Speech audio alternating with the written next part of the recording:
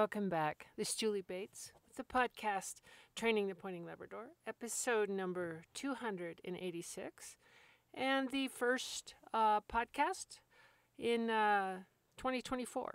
So, Happy New Year to everyone that's hearing this in fairly real time. If I get a little coffee or anything, excuse me. Spent a little time with my kids over Christmas, and they had colds, and so I wound up with a little bit of that, but well worth it. I'm going to try real hard to get through this without coughing or clearing my throat or something. Today's episode is going to be, I'm still along with the troubleshooting kind of thing, and I'm also going to take the information that I've been percolating on and turn it into also kind of a new year. Here we go again. Let's get a fresh start for the 2024 season. I was looking out the window the other day. Yesterday was the 2nd of January, and I went, look at all those runners. I've never seen this many runners. And I realized it was the second day of the year, so I think all of the people making their New Year's resolutions were out getting after it. So that's good to see. I hope they keep going. But part of the New Year's resolution thing, too, I hope for a lot of the listeners of this is, okay, this year I'm going to be a little bit better than I was last year. I want to know a little bit more. I want to do a little bit better job, kind of shoot for the moon on whatever it is you're doing with your dog. I've always said that. I'm never comfortable with somebody who's like, well, I'm not sure I can do any of this. I'll just kind of try a little bit. I can't even relate to that, There's no one that's failed more, not passed. I've failed more tests and weeded out of field trials and not gotten things done more than anybody because I've done this so long. But I just kept going, and you just keep going, and pretty soon your successes will overtake your lack of successes. So I really encourage everybody, at least be open-minded. Let's go into the year, whatever your hope and aspirations are, at least set your scope on that. Set your target for that, and then move in that direction. And one of the ways that I want to help a little bit with that is to talk about things that I see people do which hinder their ability to go get as much done as they would like. Now, when I talk about things that people do, now I'm getting on the diciest category. Everybody loves to get an exercise they can do. Again, the drills. You give people drills, they are ecstatic because here's these actions that I can take. And there's a place for all that. Drills are great. But one of the most important aspects of training an animal or interacting with any living thing, frankly, is to have a high level of awareness exactly about what you're doing, as opposed to just going out and going through the motions. Okay, I got my 10 bumpers, and I got my white sticks, and I have all this stuff, which again is very, very satisfying.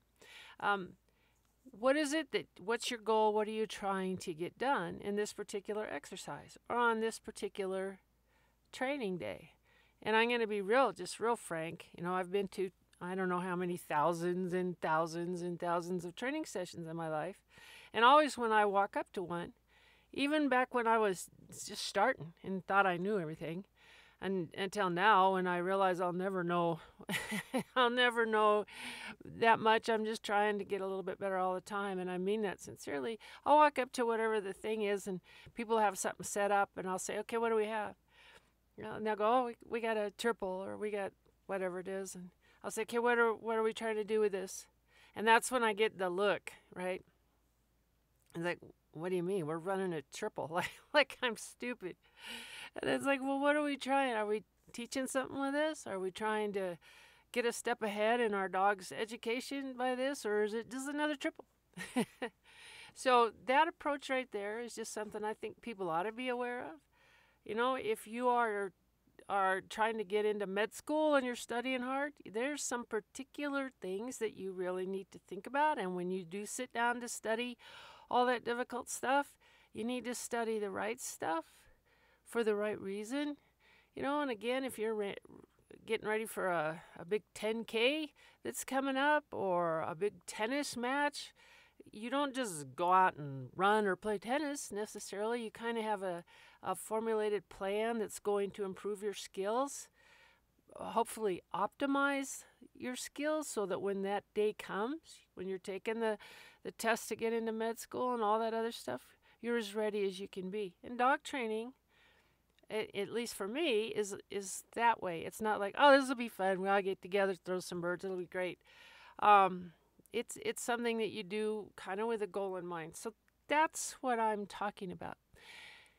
And in teaching dogs, and this is going to be the point of today's thing, one of the things that I see lacking in a lot of our programs and a lot of our daily interactions with our dogs is not finishing off the teaching steps. Okay, and by that I mean I'm going to use an analogy. I always use human kids because we've all been one, so there's at least some commonality there. But when you teach a kid to drive, and I use this analogy a lot, when you teach them to drive, right, you're in the car with them and you explain to them how this works and that works. I had taught both my kids how to do stick shifts because we had lived on property and had a lot of equipment and stuff. So that's even, it's not just gas and brake pedal. You have to teach them that. But you teach them, what everything is, where the key is or how you turn it on and what the gears are and, where the brake is and how all this stuff and the turn signals and the windshield wipers and the lights and everything. Okay, that's just step one, right? And then you go out into wherever you do. We had dirt roads. Sometimes you learn in a Walmart parking lot when it's closed. But you teach them actually to drive the vehicle. Right? So you teach them to drive the vehicle and you're sitting there in the seat next to them. Remember that? If you've ever done that, your brake foot is just going and going over on the passenger side. And you're teaching them about how to brake without giving everybody whiplash and how to accelerate without giving them whiplash and how to look. And then, when they take driving lessons and they get out on the streets, that's why you pay someone else to do that. and they, you've got to look all ways and know what's behind you. And it's a pretty complicated thing. And it takes some experience and practice at it. But while you're sitting there in the seat next to them, or their driving teacher is sitting there next to them, to put on your left blinker, slow down, look to your right, and you're telling them what to do all the time. In the very beginning, when they don't know, you have to do that. Then you have to stop doing that. It's the hard part.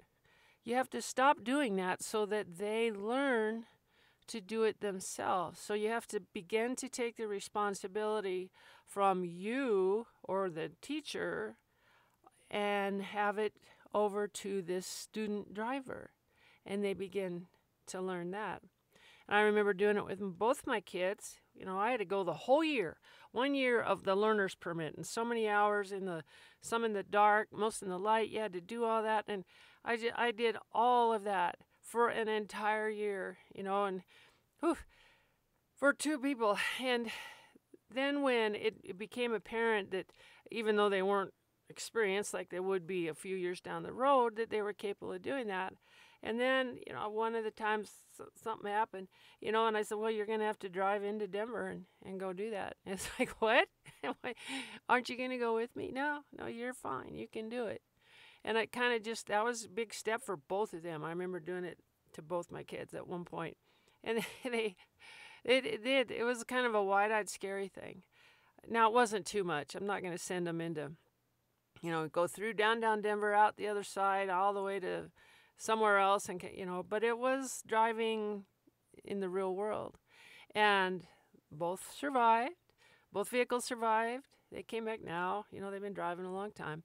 And so we're good. But that step where you begin to transfer the responsibility from yourself over to the dog or to the driver is necessary for them to reach the goal of being successful drivers who do not kill themselves or someone else or damage an expensive vehicle and can get where they need to get.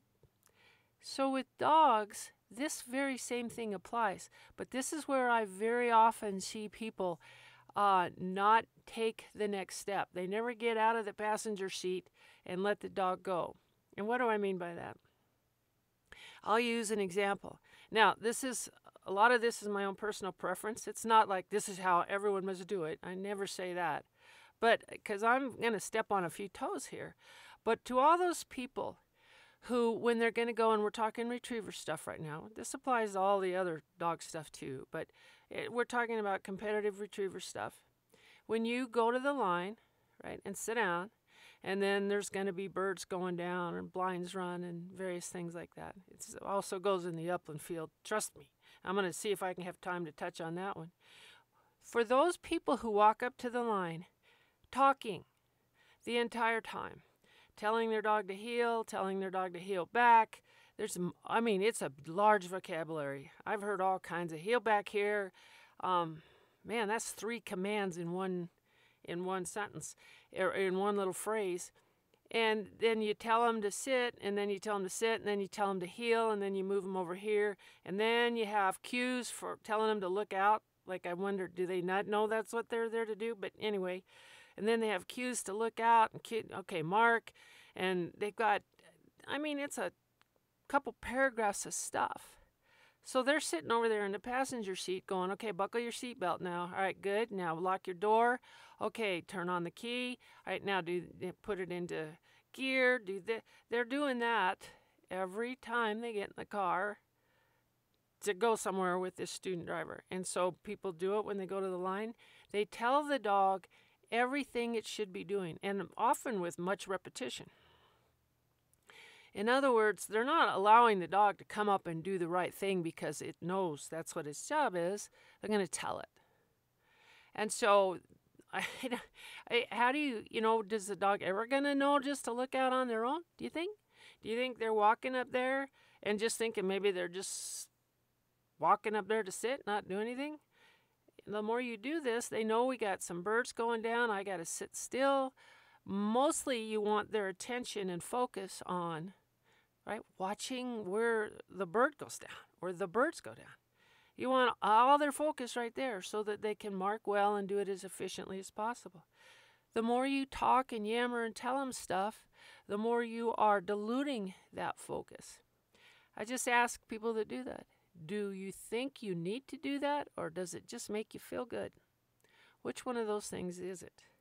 Because the more you turn that over to the dog, once they understand, not a brand new guy, but even so, don't talk a lot with a brand new guy because it draws their attention onto you and not on what we really need, and that's running marks well. So people do not turn that responsibility over. And the same thing when they've gone out and they come back, you know what they ought to know how to do, in my opinion, is come in and sit down square with you. That's it. You teach that in basic obedience. You do that in all your drills. You do it anytime you're out running marks, and that becomes the dog's default behavior. But if you're always telling them what to do and correcting them and moving them and switching it around, then it just becomes this sort of foggy place they come back to with a lot of noise from you, and they wait until there's actually something else to do. Do you think that they don't know what to do when they're coming back? If they don't, then you haven't trained them. But when you do train them, then they know what to do. Sit back squarely whichever direction you're facing and be ready to be sent again or run a blind or whatever it is. So another thing I'll say on that, I see a lot. I got to judge a lot this year and I got to see a lot of things. So when somebody's going to run a blind and they cue on a blind, and I do the same thing, dead bird. In other words, okay, we're not running a mark. Don't go out there and hunt all over the place. You're going to just go until you find the bird or I stop you and then change your direction, right? So you cue them. But what I see when people are real nervous, they're real nervous running their dog. The dog is just coming in, hasn't even wheeled around to a sit position yet, and they're saying, heel, dead bird, here, sit, dead bird. And I've heard 6, 7, 8 dead birds. Now, I know mostly that's probably because somebody's just nervous, because when you're cueing, you don't have to cue endlessly. Generally, a cue is kind of a one-time thing. And so again, no one's turning the responsibility over to the dog to know and do the right thing. So you just tell them what to do. You're over there in the passenger seat going, I think your seatbelt came loose. Is your door locked? I forgot to check that. Your blinker's not on. You need to have your blink. You need to teach that driver to be able to do all that stuff on their own. And you need to teach the dog to know that it comes in, lines up the direction it needs to with you. And then when you say your cue, whatever it is, if you have one, dead bird, the dog now knows it's running a blind. So then you can put your hand down and you can send them. And they get to have all of their focus on running that blind and not on all the stuff that you're saying and doing, which is just a kind of a big foggy area for them. So turning the responsibility back to the dog is very useful to the dog. Now, if you like being in control, and that's a part of the issue, I can't help with that, but call it what it is. I like being in control. I like telling him exactly what he's going to do, and if I don't think he's listening, I'm going to say it again. But then that's just like telling your driver, get ready, you're going to have to turn left up here. You better get in the left lane. Right? Do you have to do that? Or did you teach them well enough that they know they got to get in the left lane and put on their turn signal? So it goes there a lot. Now I'm going to do another one. Step on some more toes here. When you're running a blind, you send your dog, presumably on back, whatever you do. You send them on back, and then you blow the whistle. And then you yell and cast. Okay, do you need to yell? Do they have to hear you say whatever your words are? Do they have to do that? Or does the cast itself tell them what you need? But then you're in more control, right? You're yelling at them, you're telling them what to do, you're showing them what to do. You just got that, you're over in the passenger seat, just really informing this student driver there what they need to do. Is that what you want? Is that your end goal? Your end goal should be a dog who's so clear on what it is that you guys are doing and what its job is that there's very little that you have to do to get involved. You don't have to tell them to click their seatbelt, lock the door. Did you have it turned on? Did you do this? Better adjust your rear view mirror so you can see. What about the side mirrors? Will you get over there? People do that with the dog all the time. And they're doing it because it makes them feel a certain way, not because the dog has to have it. But if you do that enough and continuously, then the dog compiles that pattern into something, and it doesn't know what to do unless you're talking a lot and saying a lot of stuff. But I'll say you lose a lot of focus. And that's why a lot of times for the talkers, these dogs come in and they just ready to go. They're just like, I'm out of here. Let me get the next one. They're not even participating in this great learning and instruction that's going on the line. So you might want to just check if that kind of stuff is real necessary. Is it necessary on blinds to holler and do all kinds of stuff, or can you just put an arm up appropriately and teach them that that's enough? Now you go.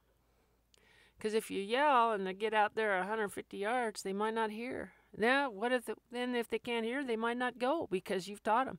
I'm going to cast and yell. So they can't hear you, then who knows? So turning the responsibility back over to the dog is a really valuable thing, and it allows you to focus more on what's really, really important. You know, picking out that long middle bird that's really hard. If you're just yammering, and then when you finally are done, feel good like you've said enough, and you kick them off, are you sure that they were focused right on that spot? Hard to do that when you're talking a bunch and moving them around and doing a bunch of fog-inducing things. And for those that do upland stuff, and this is another real pet peeve of mine, but who cares? You know, everybody ought to do whatever they want to do. But when you're hunting in upland, when you're competing in the upland stuff, or I don't care, you're hunting. If you've ever hunted wild birds, if you're out there whistling and instructing and telling them to hunt close and telling them to come around and telling them to what all the stuff people say, every wild bird is gone.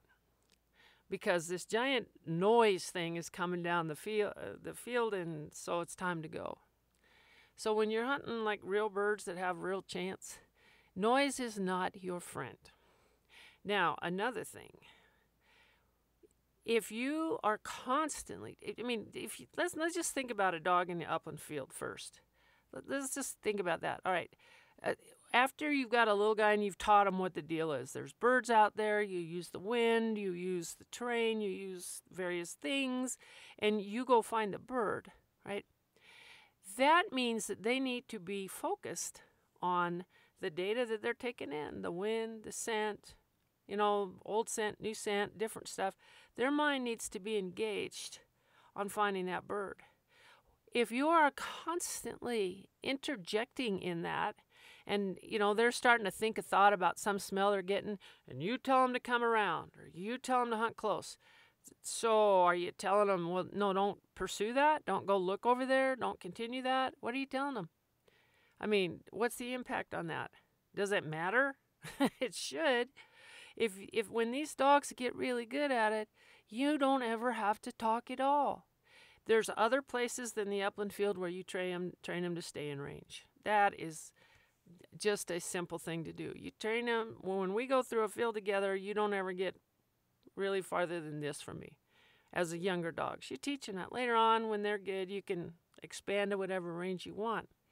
But teach them to stay in range with you. Then go out in the field and let them hunt. Now, the quartering thing. Quartering is a geometry. It means you're going to go into the wind and go back and forth in front of me. Now, if you go into the wind with a dog that is trained well, they will go back and forth in front of you because that's how they take on the greatest amount of data or information gathering. If you go crosswind, they aren't going to quarter in front of you because that does no good in optimizing the maximum amount of information they're trying to gather. So they're going to move in a little bit different configuration to gather as much new wind as possible. If you let them learn that, and you've already taught them to stay in range, you don't have to tell them, hunt close, come around, get back, all the stuff people say. And then, when you're not interrupting their concentration on pursuit, then they get to be really good in their concentration on pursuit. I don't know how many times I have seen, and many of the other judges that I've talked to have seen, somebody, in a competition, out in the upland field running their dog, and you can see that dog is just caught the very beginnings of scent of a bird, and just the very beginning. It's not sure, it's not close enough, it's not intense enough that they know for sure, and so, but you can just see they just beak a little bit, and they go over and here this person tweets them or come arounds or does whatever it is, pulls them right off of it. What do you think the message to the dog is? The person, of course, is clueless because they are instructing the dog where to go and what to do. Sitting over there in the passenger seat, just nagging heck about lights and blinkers. And instead, when you pull them off the bird, you just said, no, don't go over there. What are they supposed to do with that? What are they supposed to do with that? If they are used to tuning you out, they're going to go over there anyway and ignore you, a thing you don't really want. But if they do comply with you, you just said, no, not that bird. And I have literally seen that happen 3 or 4 times. And by the end, that dog is going to go in and grab something because it's so tired of being called off birds and doesn't even understand what this deal is. It's like, I'm just going to go get this one because you keep pulling me off of them. Or you lose all intensity on the search or the point. You lose it all because you keep getting in the middle of it. Because you're so busy telling them what to do that you're not noticing what they're telling you. So in the upland field, that happens. And I'm going to take it one more step on that in the upland field. And this is going to be for the pointing guys. Also, so your dog goes in and goes on point. Now, everybody does one of 2 things. They either freeze and don't move because if they do, the dog's going to move on their point. Okay, that's a training issue. You don't do it there. Do it elsewhere. Teach them when they go on point that's where they stay. And then they are constantly, I have heard whoa screamed from 80 yards away. And whoa, everybody, whoa. I'm not sure what that does, but whoa, you get about a dozen of them as they're walking over there.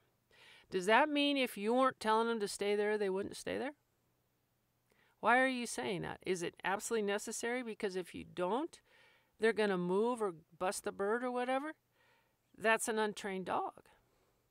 So if your dog is doing that, perhaps you go back, not in the upland field, and do the teaching that when you go on point, assuming the bird doesn't move, you don't either. That's a training thing. And then you teach them that, and then you go out in the upland field and put the responsibility back onto the dogs so that they go on point, and you don't have to tell them a bunch of stuff because they know already. And so you don't have the whoa thing. It's got like 3-4 syllables to it. And it just constantly telling the dog, don't move, don't move, don't move, don't move. Again, you're sitting there in the driver's seat going, you just put on the brake, get on the brake, you're going too fast, get on the brake. Those drivers want you out the car. Get out of the car. I'm fine without you. And the dogs do the same thing, guys. If you're constantly telling them what to do, they're just waiting for a chance to not do that because you're nagging the holy heck out of them by constantly telling them what to do. Believe it or not, if you are a good trainer, if you are a good teacher, you teach your dog well and then let them do it without your continuous instruction. You are not that important. That is ego. And if you want to have actually a big ego and a really good dog, teach them to do their thing without constant instruction. You don't have to tell them to go look, okay, mark, okay, sit, wait, all this stuff.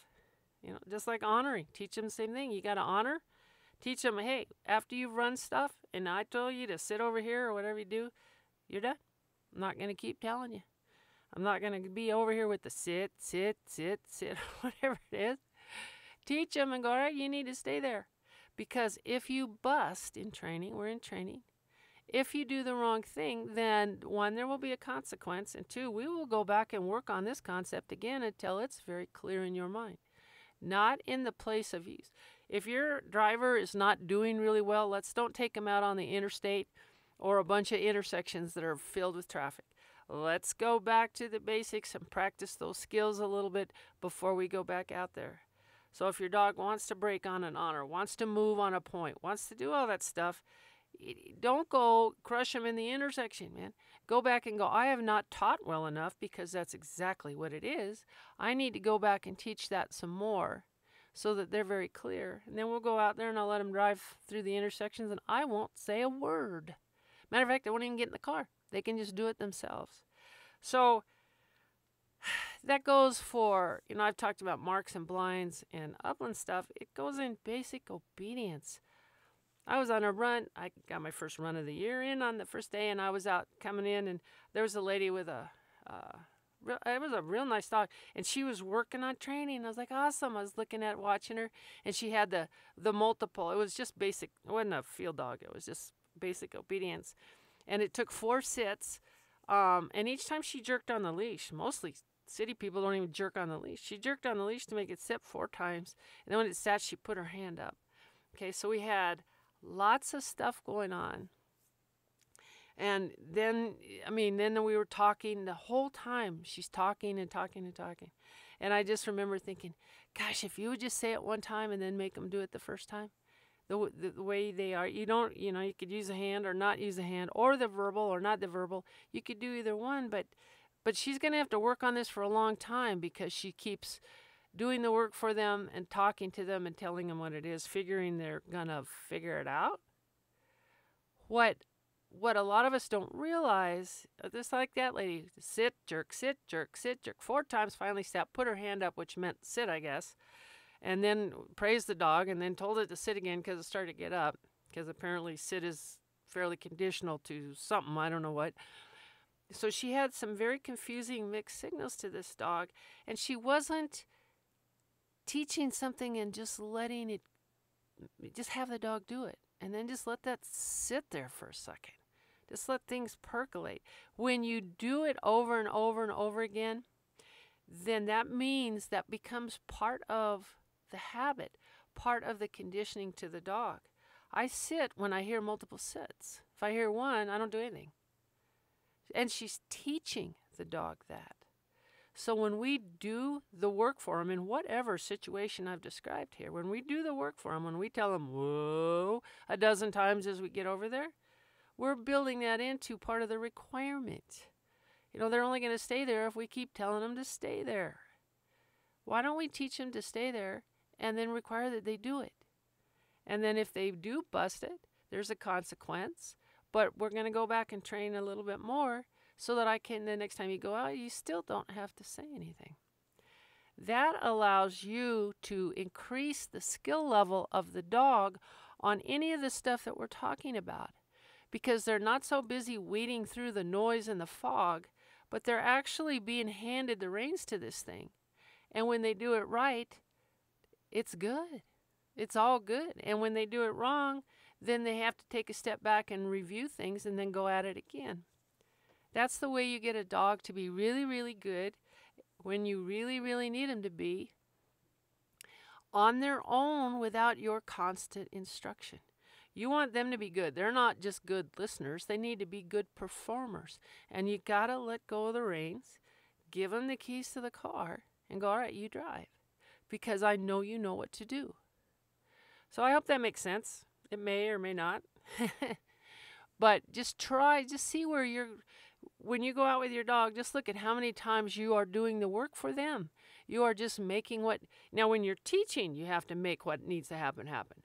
Okay, when you're teaching them, when you're teaching heel means be at my side with me, rib to rib or hip to hip or however you guys do it. And when I say sit, you sit, right? You have to do some of the work for them to show them exactly what you want. And when I say heel and you come around, you come around on the side and sit down, and no messing around or victory laps. You have to do the work for them to show them what you want. Then you begin to make them responsible for doing the right thing. And that's where you have to have a consequence. This is not electricity or healing stick necessarily. It's whatever level of enforcement and consequence. So they go, I don't want that to happen again. I'm going to do it this time. It is that simple. The concepts are simple. The dogs are simple. The complicated, fuzzy thing is how people think about this and how much importance they put on themselves and things that they have to do and say to make everything okay. So that's a lot to think about. I hope that is useful, at least to some people. That's my first thing of the year. Work on that really hard, where your dog knows its job without you constantly having to tell it what to do.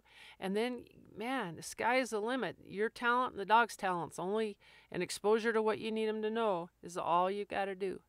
But begin to learn to teach this driver to drive on their own. And the dog will love you. If it's a good dog, they're going to love it. I got this. You don't have to constantly be making noise. You don't have to whoa me across a giant field. I know what to do. So that's today's. I hope everybody had a reasonably wonderful New Year's, and I hope 2024 is the best year for you and your animals that you've ever had. And I will be back next week.